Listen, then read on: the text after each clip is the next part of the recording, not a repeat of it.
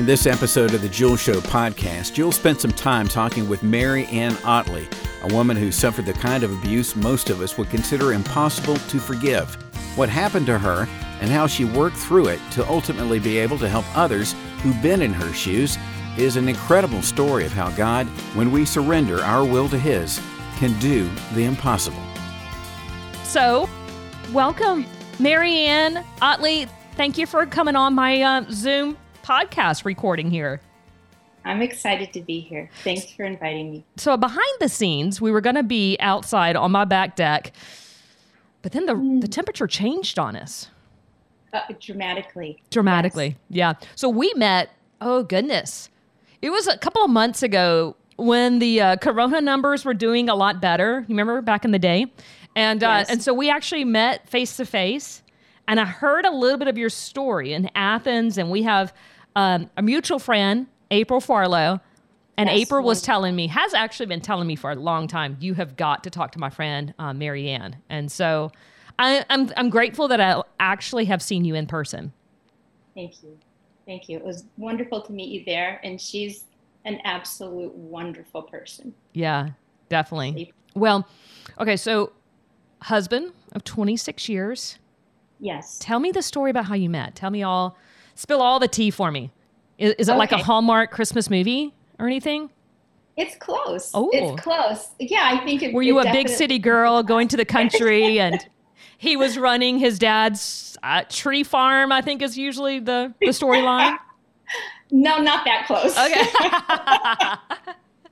I was really struggling coming out of a really difficult relationship, feeling very rejected and wounded, and started working, 34,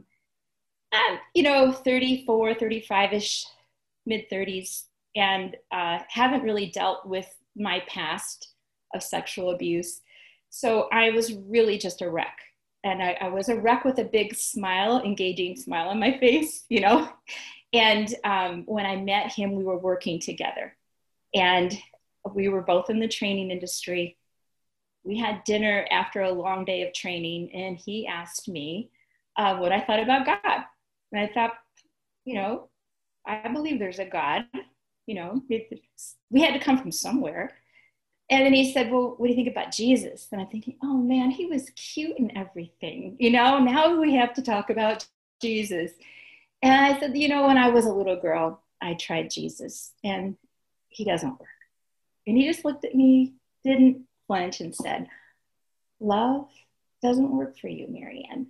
I'm like, well, what does love have to do with Jesus? And he said, well, Mary Ann, you can search the whole world and you can research every religion. You'll never find a God that left his throne, came to earth, was rejected, beaten, hated, crucified, nailed naked to a tree, just to redeem those very people to himself. He has everything to do with love. And I don't know who hurt you, but it wasn't him. He said that? And I'm like, yes. And I'm like, whoa, how does this guy know I was hurt? How did he know? It was just I written don't all over know. your face? Yeah. He said it was a Holy Spirit moment, and I said, well, then I had some pretty horrible things happen to me when I was young. How did that happen? And he said, Mary Ann, broken, hurt, wounded people hurt you. Jesus didn't hurt you. And if you run from him, you're going to run from the only person that can heal you. And so I said, okay, I'll try him.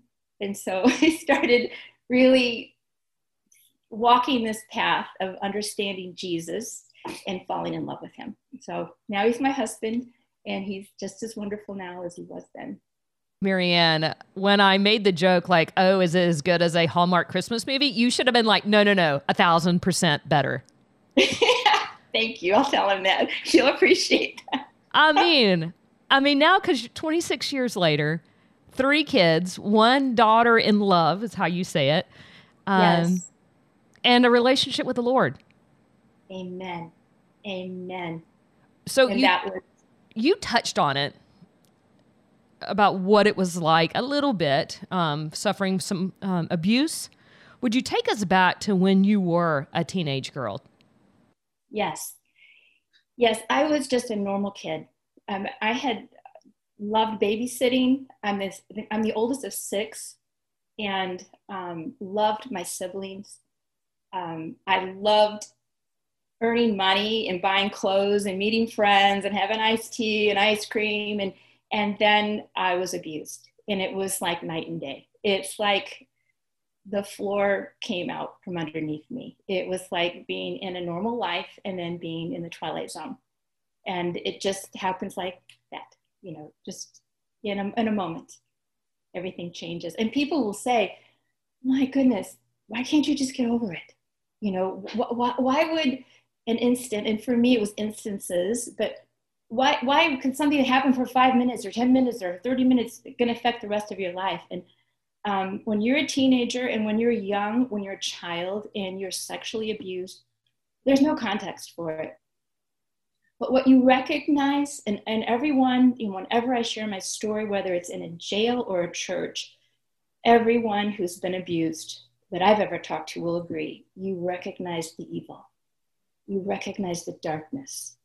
It's not like somebody stole your purse and you got to get over it. It's like someone violated you on the deepest level of your being, and you don't know how to get out from under it. And that evil and that darkness wasn't out there. It was within your home. Yes, right.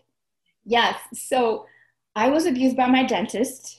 I was abused by a neighborhood boy. I just felt like I had this sign on my back saying, and I think I was just a really naive girl, and I think sometimes naive kids are targets, or I think for pedophiles, I think anyone's really a target, but the real struggle and challenge in my life was when my dad abused me.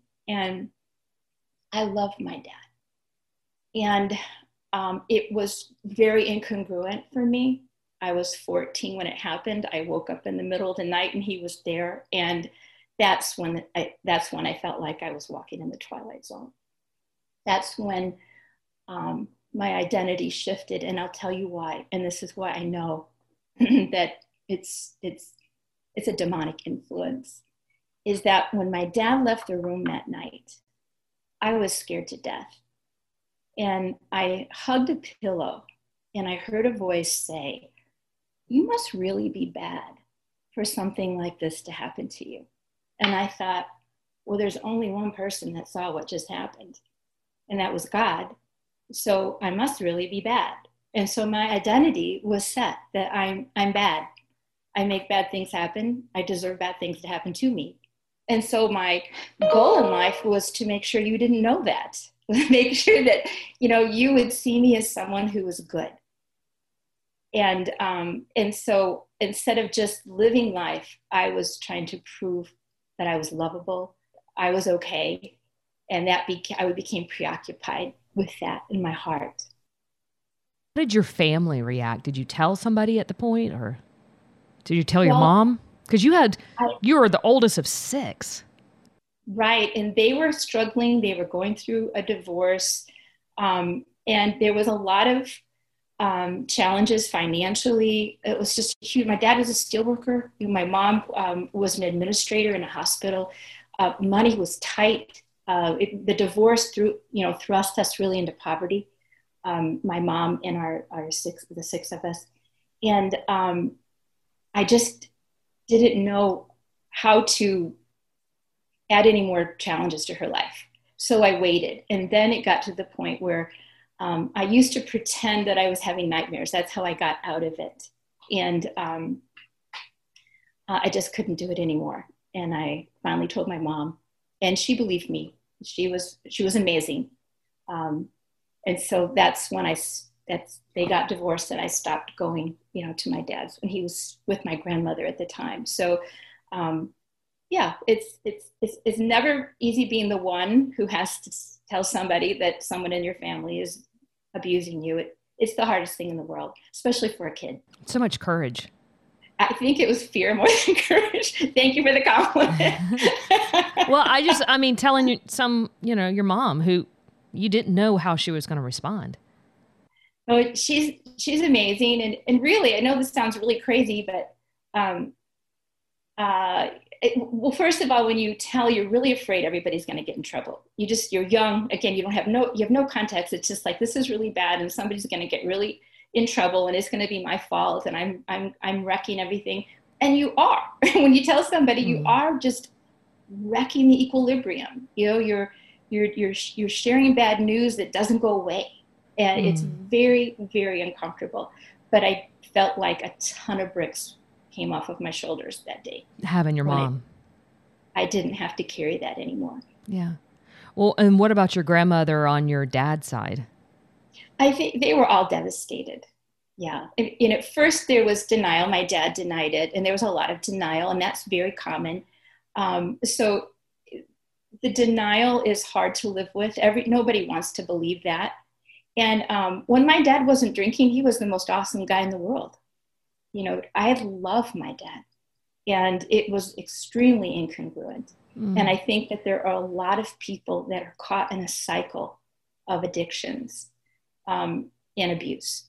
And I think, I don't know this, I can't prove this for my dad's sake, but I think the evidence is that it is rooted in abuse. He may have been abused, and it's rooted in pornography. It's rooted in drinking and drugs. And so I believe that some people want to be there. I think some people get stuck in a cycle of sexual addiction.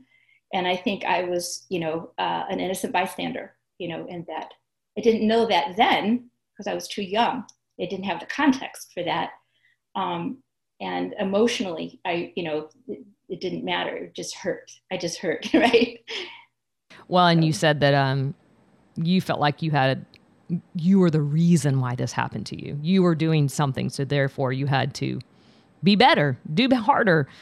Now, in the very beginning, you were talking about meeting your husband, a very unusual first date. But you said that you told your husband, I gave Jesus a try, and it didn't work. Was this a season of your life when you started trying Jesus?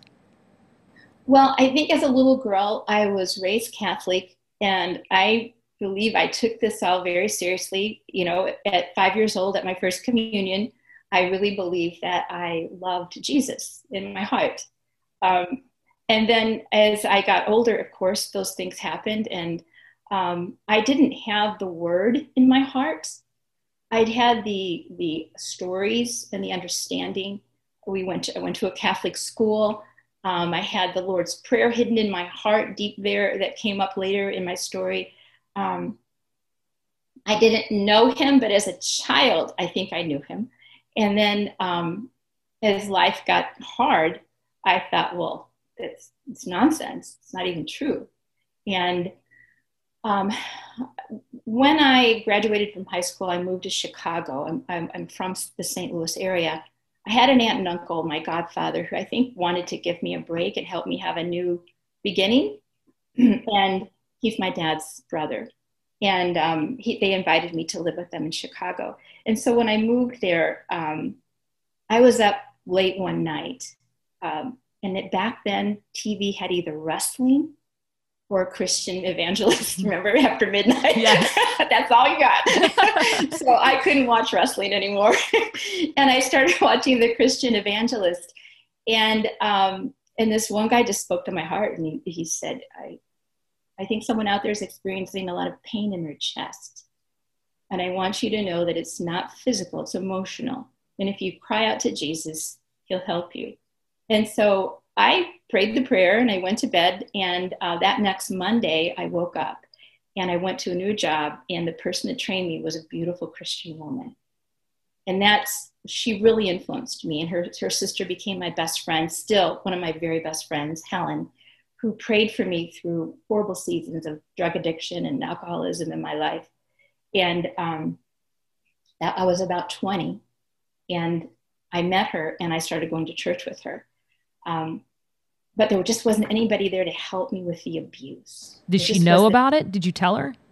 She's probably one of the only people that I had ever told. And at church, I had confided, but I'm 62. That was 40 years ago, 4 decades. People just didn't know. It was just believe in God, trust him. everything happens for a reason. You're going to be okay, right? Well, and maybe it's a lack of knowledge that we know now that like, oh, I'm so sorry that happened to you, moving on, not realizing the lifelong impact it can have. Sure. Yeah. How could they know? Probably a lot of them were dealing with their own abuse. When now we see the numbers that so many men and women are abused as children. So, so no blame. It's just, there wasn't really anyone, and maybe it just wasn't time. I think I got to a point in my life where I got so low that crying out to God was the only thing that I really wanted to do. I think that sometimes when you're in pain, you maybe kind of want God to help me, but I'd still like to have that guy, and I'd still like to have that car, and I'd still like to have that purse, You're still looking at, like, I have a cousin, his name is Jim Stone. He's in radio in Indiana. Oh. And he said everyone has this God-sized hole in their hearts. Yeah. And only God can fill it. And we keep trying to fill it with other things, and we end up being disappointed. And then finally we say, okay, I'm ready. Mm-hmm.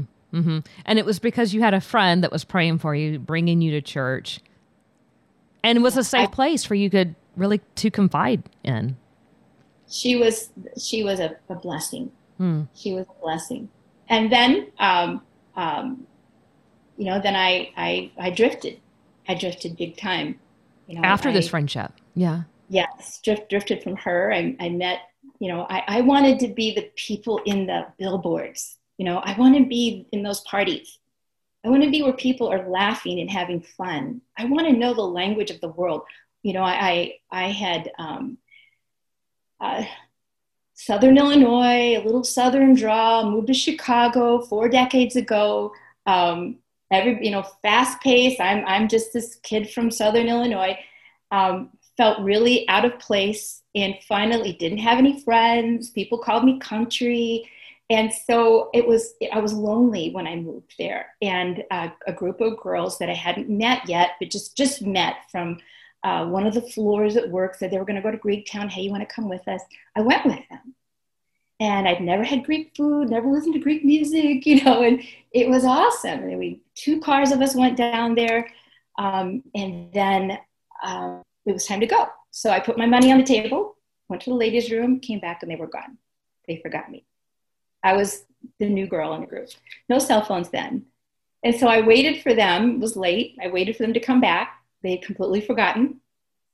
And I thought, I can't call my uncle. They've got my niece and nephew. They're sleeping, and he's got to go all the way from the north suburbs down to Greektown to pick me up. What am I going to do? Do I have enough money for a cab? And for all the younger audience, Uber was not a thing at this point. Uber, cell phones, no. I know. It just blew everyone's mind that's, 30 and younger. Yes, this was ancient history. And so a guy comes up with me. He's got a broken accent, very handsome. He says, are you okay? And I said, I'm waiting for my friends to come back and get me. And he's, okay, well, if you need help, just let me know. So I'm waiting. The place starts to close. I think, okay, I've got to call my uncle now. And the guy comes over, he said, do you need help? So I told him the story. He said, I'll help you. And so I think, oh, that's great. So naive. So he said, I don't mind. I live north, so I get inside his black sports car, and he said, but I got to stop at a friend's quickly, and then I'll take you. It's okay. So we stop in front of this apartment building, and he said, I really shouldn't leave you here because it wouldn't be safe. Come with me. And so I was raped. And I, at that point in time, didn't want to have anything to do with God. I didn't want anything to do with anything. I wanted to know how the world worked. It's like, how does everybody else know? And how do I not know? He took me back to the parking lot of the apartment building where my new friend lived. And I didn't want him to see my car. So I went to her apartment, the little kiosk, and found her name and buzzed and said, could you let me in? I told her what happened, and she said, you are so naive. And I just felt like someone pummeled my heart. Yeah, it was almost like this happened because of you. It was your fault. Yes, again. Yeah. So I said, is there any way that I can take a bath before I go home? Because I had my aunt's new jacket that she lent me that he had ripped off, the button ripped off. I could smell his cologne on me. I said, could I just take a shower, Mary a Ann. bath? So I went and I just cried and went home and then vowed, I will learn how this works. I'm going to learn, forget Jesus, forget God. I'm going to learn how this works. I'm going to learn the language of the world. I'm going to learn to master it. I'm going to learn how to make money. I'm going to learn how to be famous. I'm going to learn whatever it takes so that I'm on top. So that became my game plan, is that, I'm going to learn what this is all about. And so I met Mr. Wonderful, and he told me and I was still loved Helen. He said, it's Helen or me. You got to pick. Because Helen's saying, you shouldn't be with him. This isn't right. And so Helen and I separated. I went with Mr. Wonderful, and she prayed for me for 10 years. 10 years she prayed for me. And we, in those days, there wasn't caller ID. I had no way of getting hold of her. I went my way, she went her way. And then I had remembered, after I had met Tom, my husband, and I became a Christian, I had remembered that her brother-in-law had a real estate firm in Chicago. And I called and said, is there any way I could get in touch with Helen? And he said, yes. And so we connected, and I said, I'm calling you because I have to tell you that I accepted Jesus Christ as my Savior. And she's like, oh my God, I've been praying for you for 10 years. And she had no idea where you were, what you were doing. But to see the faithfulness that Helen had, the ability that God in his goodness let her see that. Yes.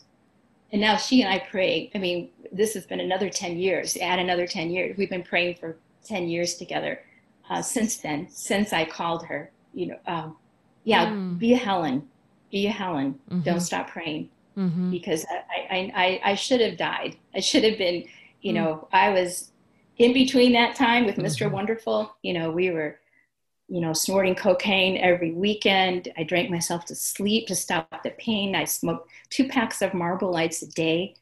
And I really, when he dumped me for a new model, I really hit bottom and still just continued in that lifestyle. And I really believe it was her prayers that just protected me. And finally, I just felt like a pinball in a pinball machine. I was just going from bing, bing, bing, bing, crisis to crisis, trauma, drama. And that's when I cried out to the stars, and I'm screaming, what in the hell is real? What's important? What's the truth? Just what is it? Tell me, can somebody tell me what's real? Can somebody tell me what is really important? And can someone tell me what's the truth? And out of my stomach just bubbled the Lord's Prayer.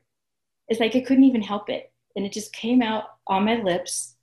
And I'm thinking, our Father. And I'm like, I don't know that I want a Father who art in heaven. I'm like, is this like real? Hallowed be thy name. I don't even know what hallowed means. Thy kingdom come. Okay, this is like Disneyland. They will be. I mean, it just kept coming up. And I just kept refuting every verse, but I couldn't stop saying it. I think I began saying the Lord's Prayer 50 times a day. And that's when I met Tom. And then God gave him the thought and the idea of saying, who hurt you? Mm-hmm. And yes. Who is Jesus? Just the idea that he was sitting across from a table from a young woman that I'm sure he was trying to impress to get a second date from. And God just overwhelmed him with, this is the questions you need to ask her. So when he asked you those questions and he said that to you, what was your response? Did you realize at that point that God was answering that prayer? No, I had no clue. More of the Jill Show podcast is coming up in a moment. On the latest episode of the Finding Joy podcast, we go toe-to-toe with the extreme machine, the gospel gladiator, Ebo Elder. Wow, that escalated quickly. Ebo is a former professional boxer, speaker, and he's just released an autobiography called The Great Comeback. Hear our conversation on the Finding Joy podcast. Find it online at thejoyfm.com or anywhere you subscribe to fine podcasts. he was sitting across from a table from a young woman that I'm sure he was trying to impress to get a second date from. And God just overwhelmed him with, this is the questions you need to ask her. So when he asked you those questions and he said that to you, what was your response? Did you realize at that point that God was answering that prayer? No, I had no clue. I literally had no clue. I did not make the connection. And God's just so faithful that way. I mean, that's just the very beginning of my story, you know? I mean, that's just the tiniest beginning, which was the most remarkable. I mean, meeting my husband was the best thing that has ever happened to me. I've really been sometimes obstinate with God, and he's just so faithful. But I do think he saw the cry of my heart, what's real, what's important, what's the truth. I don't believe it's you right now, but I really would like to know what's real, what's important, what's the truth. And at the end of the book that I'm writing, I share that. But can I tell you a story between that, a couple stories between that? I have to remember to. So Tom and I are married. We have our first son. He's 2.5. I'm pregnant with our second son. And I'm washing the dishes. I haven't started praying out loud yet, but I'm pretty upset. I'm going to church just worshiping my heart out to Jesus. But by Wednesday, I'm thinking, is this real? And then I'm worshiping my heart, just worshiping him on Sunday, Wednesday. Is this about money? I just couldn't just let go and love him. Like, you've got all of me. And so this happened for like 2.5 years. And finally, I'm doing the dishes and scrubbing the heck out of these dishes, saying, okay, I've had enough. I'm so sick of being double-minded. I want one or the other. So I personally think that you've got this wrong, because everyone tells me I just need to trust you and that everything will be okay. But I trusted the dentist. I trusted the neighborhood boy. I trusted Dad. I trusted that guy in Greektown. You know, I trusted the boyfriend. And every time I trusted, I got hurt. So why do I have to make the first move? It's really not fair. You didn't set this up right. So if you tell me that Jesus is God, then I'll believe you. And so my little boy finishes snap, comes up, pulls on my jean leg, mommy, mommy, mommy, Jesus is God. Jesus is God. And I'm like, Whoa. What? So I get down on my knees and say, Tommy, what? Jesus is God. Jesus is God. And I said, Tommy, what happened? He said, Mommy, we were swinging.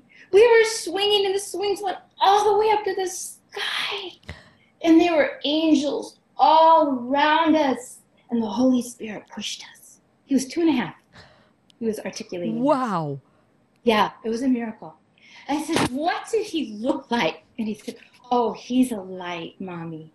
He's a light. At 2. I said, what did he say? She said, oh, he said nothing. We just laughed.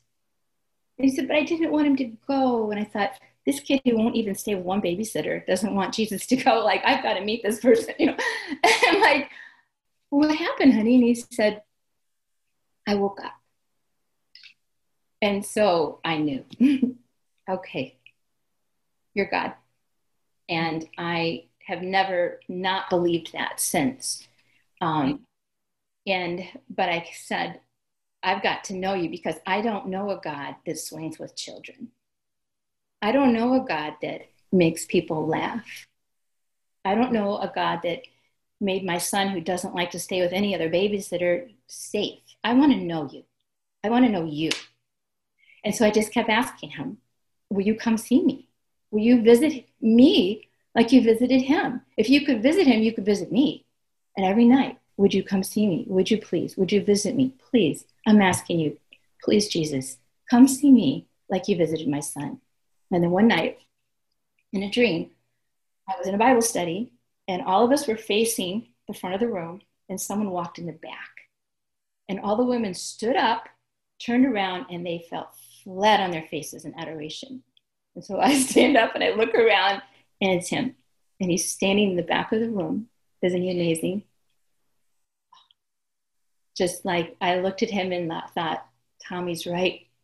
He's a light. He's just a beautiful man, God, who's light. And I said this little Catholic prayer that the Catholics say before they have confession. It just came out of my heart, out of nowhere. Lord, I'm not worthy to receive you, but if you say the word, I'll be healed. And he said, be humble. And then I woke up. And so I went to hopped out of bed. I thought, oh my goodness, he came to me. Be humble. What does that even mean? So I took out my dictionary.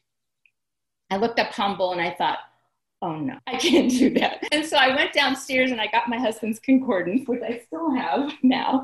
And I looked it up and I said, could you give me another assignment? I just don't think I can do this. So I hid it in my heart that he said, be humble. And several years later, I had our third child, our daughter. I was just very dry in my spirit. And I said, I really need you. And boy, he was right there. And he said, let me in. That's when I realized that there were certain parts of my heart that I had restricted anyone to enter. And I just felt that it was too grimy and too dirty. And I hadn't felt those feelings in a long time, but that shame and the dirt and the guilt and just the yuckiness of being abused came up. And I told him, I can't let you in there because people get hurt in there. And if you go in there, I don't think you'll come out the same. Yeah. And he said, no, I know it's in there and it's the only way. And I told him, I don't know how to let you in there. I don't know how to get in there, and so he left, he was gone. And I thought, wow, that was beautiful. And I laid down, closed my eyes, and I saw that place. And it was a place of my heart that was just like a dungeon. There were no doors, and it was dark. It was foreboding. It was like where all the guilt and the shame, the disappointment, the discouragement, the frustration, the fear, the anguish, the angst, all the garbage was stored in this cell. And I thought, oh my God, now I'm in here. How do I get out? Right. And I looked around, there were no doors, and but it was dark. And I saw this window at the top of the cell, and I followed the light down to the floor, and there was Jesus on his hands and knees with a scrub brush and a bucket, dressed in this beautiful white robe, just cleaning all those places. And everywhere he cleaned, there was light. And it was just this brilliant light. And I just felt so much light inside. And I looked at him, at the darkest, dirtiest part of me. He was on his hands and knees cleaning. And I just fell in love with him. And I thought, oh my goodness, I want to be humble. If that's what humility is, I want it. I want to be like you. And so there was a difference since that day. It was like he set my compass to really be just interested in prayer. Let's go deep in prayer, seek him, find him, abide in prayer. And that was an amazing blessing because in prayer, we met a woman, her name was Elsie. And in my book, she's a great figure. She leads me in prayer. And in that prayer time, I experienced Jesus healing me from the abuse. And that's probably the most magnificent part of the story. But you had to let Jesus in. Yeah. Into a scary part. Yes. It's the only way. Yeah. He's the only way. We can cope, we can find ways to cope and get through the day. But if we want to be healed, he's the way. He's the only way to give us the joy, clean those hurts. He brings us back to being a child. He treats us like children in the most beautiful sense of the word, where he honors us, he adores us, cherishes us. He sees past all the grime, all the sin, all the woundedness, and he sees us. And when he looks at us and touches us, we know that we're his favorite, right? He would do anything to bring us to him. And that's what happened that night, is that I did feel found by him. Even though I knew him and experienced things and was in church and prayer and the Bible, and I felt like the lost lamb that he found. I felt like the woman at the well, that I know all about you and I adore you, And you actually, God led you to forgive your dad. Yes. I mean, I think for a lot of us, that's the unthinkable. I mean, where do you start?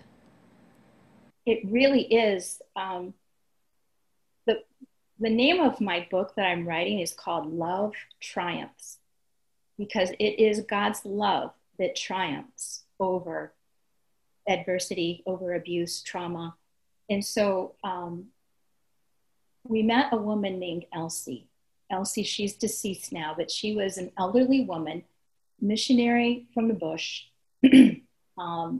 widow, and she had rheumatoid arthritis. It's like our fingers go straight, Elsie's fingers went this way. She couldn't even button up her clothes. But she was a powerhouse of a woman. She was the most amazing, significant person in my life when it came to being able to forgive my dad. So we were at a conference, Tom and I, based on a book called Ancient Paths, where the book really talks about how when parents miss that opportunity to bless their children's identity by letting them know that they're loved, accepted, beautiful, prized the way they are, right? We often believe that we're the opposite of all those things. And so this seminar was teaching that if our fathers haven't blessed us, that we have a father that is blessing us and that we need to go to him. And then we broke out into prayer rooms. And I go in the prayer room with my husband, and Elsie's our prayer leader. And I'm just crying because I'm thinking, Dad, you missed it. I know my dad would have wanted things to be well. I know he was trapped in a cycle of addiction because my dad, again, like I said, my dad was beautiful when he wasn't drinking. And so I was really grieving. And there was about 12 of us, and Elsie sat in front of me and she said, I believe the Holy Spirit is highlighting something for you. Would it be okay if we prayed? And I said, okay. And she said, what do you feel? I don't know why I'm feeling this, but I feel like I'm 14 and I'm in trouble right now. And she said, okay, what else are you feeling? I said, I'm scared. I feel like, and I feel really alone. And I think I'm in trouble. And I think my dad's in trouble. And all these emotions are just coming out of nowhere to me. And she said, okay, anything else? I'm really scared. I'm just really scared right now. And I don't know what to do and I don't know where to go. She said, okay, that's not a problem. That's not a problem at all. We're all here with you and we're not going anywhere. So let's take this to Jesus. I said, okay. And she said, Jesus. And she just told Jesus exactly what I told her. She didn't diagnose me. She didn't prescribe anything. She just said, Lord, she's scared. She thinks she's in trouble. She thinks that, she's done something wrong. She's afraid. She just told him exactly what I told her. And I had never felt so validated in my life. I'd never felt like how someone gets me. Someone heard me. So then she said, Lord, where is this coming from? And boom, I was back in the room. And where my dad came in that first night. And I'm like, I cannot go here. I won't go here. I can't go here. I've been to counseling. They always want to go back here. It makes it worse. I'm not doing it. And she took my hands with her soft curled hands and she said, honey, let's let Jesus do the work this time. And that was intriguing. And I said, okay. And so she said, close your eyes. Let's go back in prayer. And boom, I was in the room again. And she said, Jesus, what do you want Marianne to know about what's happening? And I thought, well, isn't it pretty obvious, But I just sat there and said, what do you want me to know about what's happening? I was indignant. I wasn't even respectful. And boom, Jesus was in the room. So again, I'm back into that bedroom when I was 14 years old, and Jesus is in the room, and he's glorious. And the room is flooded with light, and I feel completely safe. And then she said, Lord, what else do you want Marianne to know? And boom, a 9-foot wasp-like, roach-like demon is towering over my dad and me. And I'm like, oh my God, there is a demon. He looks like a wasp, like a roach, and he's towering over us. And I recognized the evil, the wickedness, the darkness. It was like I was there again. There's a darkness around abuse. It's so wicked and evil. It's toxic. And to see where it came from, to see where my dad was influenced from, it was scary, but it was remarkable. And I'm 50, right, at this time. And it was just like, and I was scared of him. And she said, Lord, what do you want to do with that waspy, like roachy, like demon? And I'm thinking, that demon is going to crush him. Jesus took a push pin. He poked him in the middle of his being, and he pinned him to the wall. And he looked at me and said, he will never torment you again. And he hasn't. I've never felt the fear that I used to go to bed feeling every night since I was abused. And you actually went to your dad and said, I forgive you. Yeah, years later, once I saw, what the next part of the story is that Elsie said, who is Marianne's dad to you? And I thought, he's going to say, vengeance is mine. I will repay. You don't have to worry about it. But he didn't. He said, he's my son. And that blew my mind.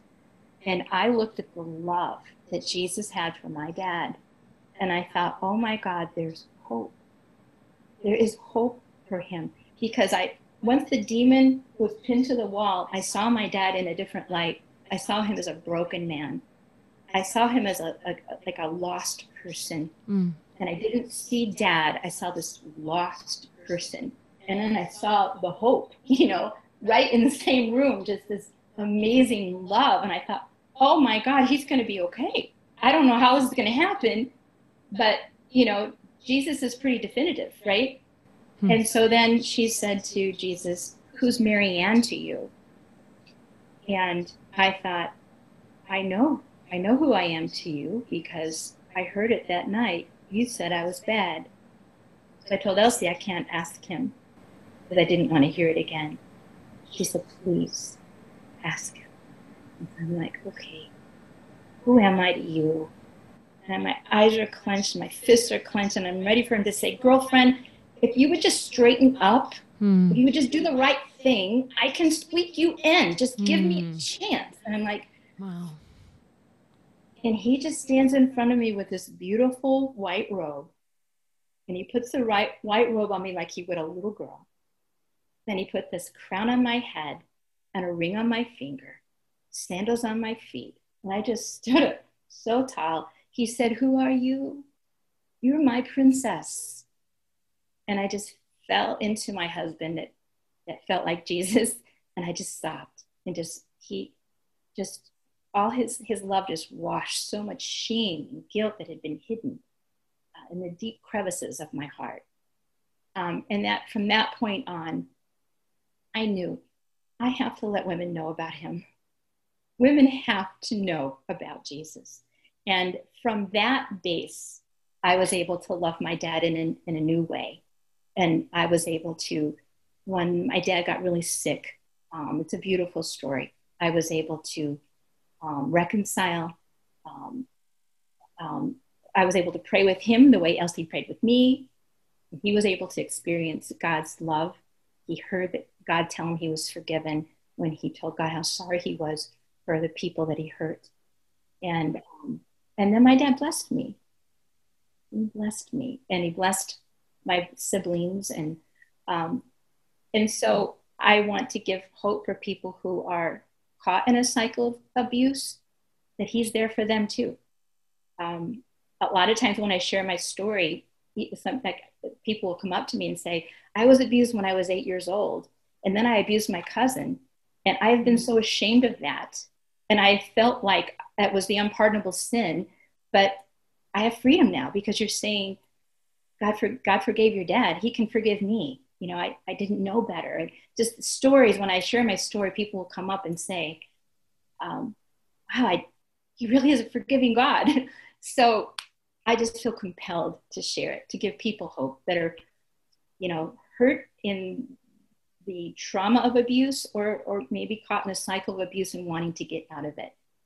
Some people will just be evil, but some people I do believe are caught in a cycle that I pray they reach for him and help him. Marianne, I just love how God is so good, because him even speaking to you in dreams and very vividly, and using what's going to get to your heart. I mean, and relating to you and speaking in such a way that you can grab hold of the abundance of God's love for you. Yeah, I think that the depth of the pain that we experience, I think, can be a measurement of the height of the love we can experience from him. Yeah. You know, he really does redeem, and we really need him to do it. And I think the most important thing to do is to keep asking him, will you reveal yourself to me? Would you help me? We can't love without him. We can't love the way he loves without him. Yeah. And just keep saying, I want to know you more. I want to experience your love. It's totally other than. It's not of this world. And so I do believe anybody that's listening, he's calling you. He is knocking on your door, and he wants to make the wrong things right and the crooked places straight every time, because there will always be wrong things here. It's not a one and done, right? Right. And there's so many opportunities that God has given you because of your willingness to share your story, where God brings women in, or men, that need to hear that there's redemption. This isn't where you have to stay in, that you can go to bed without fear. Yes. The cross is the greatest gift to humanity. There's no other gift greater than the cross. I told Elsie one time, Elsie, sometimes I just don't think it's right that a pedophile would be forgiven. It just, I just don't think, these are kids. And look at me, I was marked for years, decades. And she said, well, what price do you think would be the right price? Would you think it would be okay if pedophiles were beaten publicly? What about stripped naked? I said, I think it would be fair. When you think of the humiliation a child goes through when they experience sexual abuse, I think that would be fair. She said, I do too. I said, really? And she said, yeah, and so does Jesus. That's why he allowed himself to be stripped naked, beaten, nailed to a cross, humiliated, naked, so people like your dad could be forgiven. And I'll never forget that for the rest of my life. And I will always cherish the cross. And when we go to the cross, he's dealing with the demons. We get him. Sometimes when I'm having a hard time, I just hang on to the cross like this. And he's fighting the battle for us. He does the work, and he gives us the joy. His love triumphs over all hardships. Marianne, I just know that someone's listening is going to want to talk to you. And would you be okay if I put contact information on my show notes, maybe social media, or websites, or anything like that? They can reach out to you? Absolutely. As a companion to my book, I have just created a website my website is lovetriumphs.com. My Facebook page is Love Triumphs. And absolutely, I'm excited about your redemption. I'm excited about the person, who's listening, that you're going to see a God that's fighting for you, that loves you, and is going to carry you through this and bring you to a new place. And be a Helen. Be a Helen. Be a Helen. You know what? When you were telling me and saying that, I instantly thought about the people that I know I should be praying for and I need to be renewed. And so I'm going to take that away from me. Those 2 words, be a Helen. Don't give up. Keep praying. Yes. And I'm going to go back to my journal and go back to the people that I've been praying for over a decade and not give up. Be a Helen. The faith that we have in his ability to reach a heart is very important. If I can have faith that, like one time I was really struggling and God just said, believe that I love you and believe that I love the person you're struggling with. Just believe I love them. And that was enough. That's all I had to do in my prayer time was just believe, take him at his word, that I do love you and I do love them and I can work this out. So I think we try to work things out too much, or at least I did in my own strength. And I think he's willing to take a lot of the load on himself and make things right for us. Mary Ann, I love this time with you. And can I just have full disclosure as well? Something I've been thinking about while we were talking and like enjoying like our conversation. You have really good hair. Like I need to know who does your hair. I was like, oh girl, yes, I like it. I got my hair done by Emily Cassandra. She's incoming. Okay. She's amazing. Okay. Yes, You have really good hair. I just needed to and then I'm looking at my hair and I'm like, I need to go to Mary. What's going on here? Like, Jules, you are beautiful. You are so beautiful. You have an engaging smile. Your hair looks great. No, your hair look good. Your hair look real good. I can't wait to hear to get your book. And when do you think it's going to be coming out? It'll be in 2021. Right now, it's being edited. I'm hoping that February, but I don't have an exact date yet. Soon. Yeah, and this all came out of during quarantine, right? Yes, everything. Well, my the Bible study that I've started that's really growing, that I would probably invite women to if they reached out to me, started in quarantine. I started writing the book when Elsie died. I went to visit her in St. Louis, and she said, "You need to write your story." And so she died, and we had moved to Georgia, and I flew back and started writing. It took me about 3 years just to go back to the deep places. I don't want people to know pornographic details about childhood sexual abuse. People can use their imagination for that. That's not necessary. I want people to know what it feels like.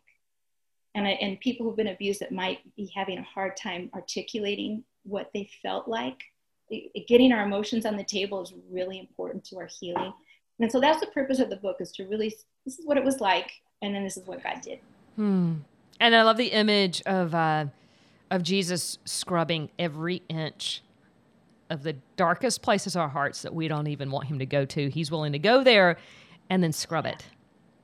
Amen. Yes, beautiful. Well, Mary Ann, thanks for hopping on Zoom with me and chit-chatting and being just so willing to be vulnerable and to share things that I'm sure even all these years later can still be a challenge. It can be. And it's just, it's just too important of a story, I think, for people there's so many women who have not even told anyone they've been abused. So that's what really motivates me, is that someone will get some hope, someone will get courage, and someone will find him and experience him in their own unique way. Hey, thanks for being with us for this Jules Show podcast. You can learn more information about Mary Ann Ottley and her story by visiting her website at lovetriumphs.com. That's LOVETRIUMPHS.com. And you can access a full library of the Jules Show podcast at thejoyfm.com/Jules. And you can find the Jules Show wherever fine podcasts are hosted.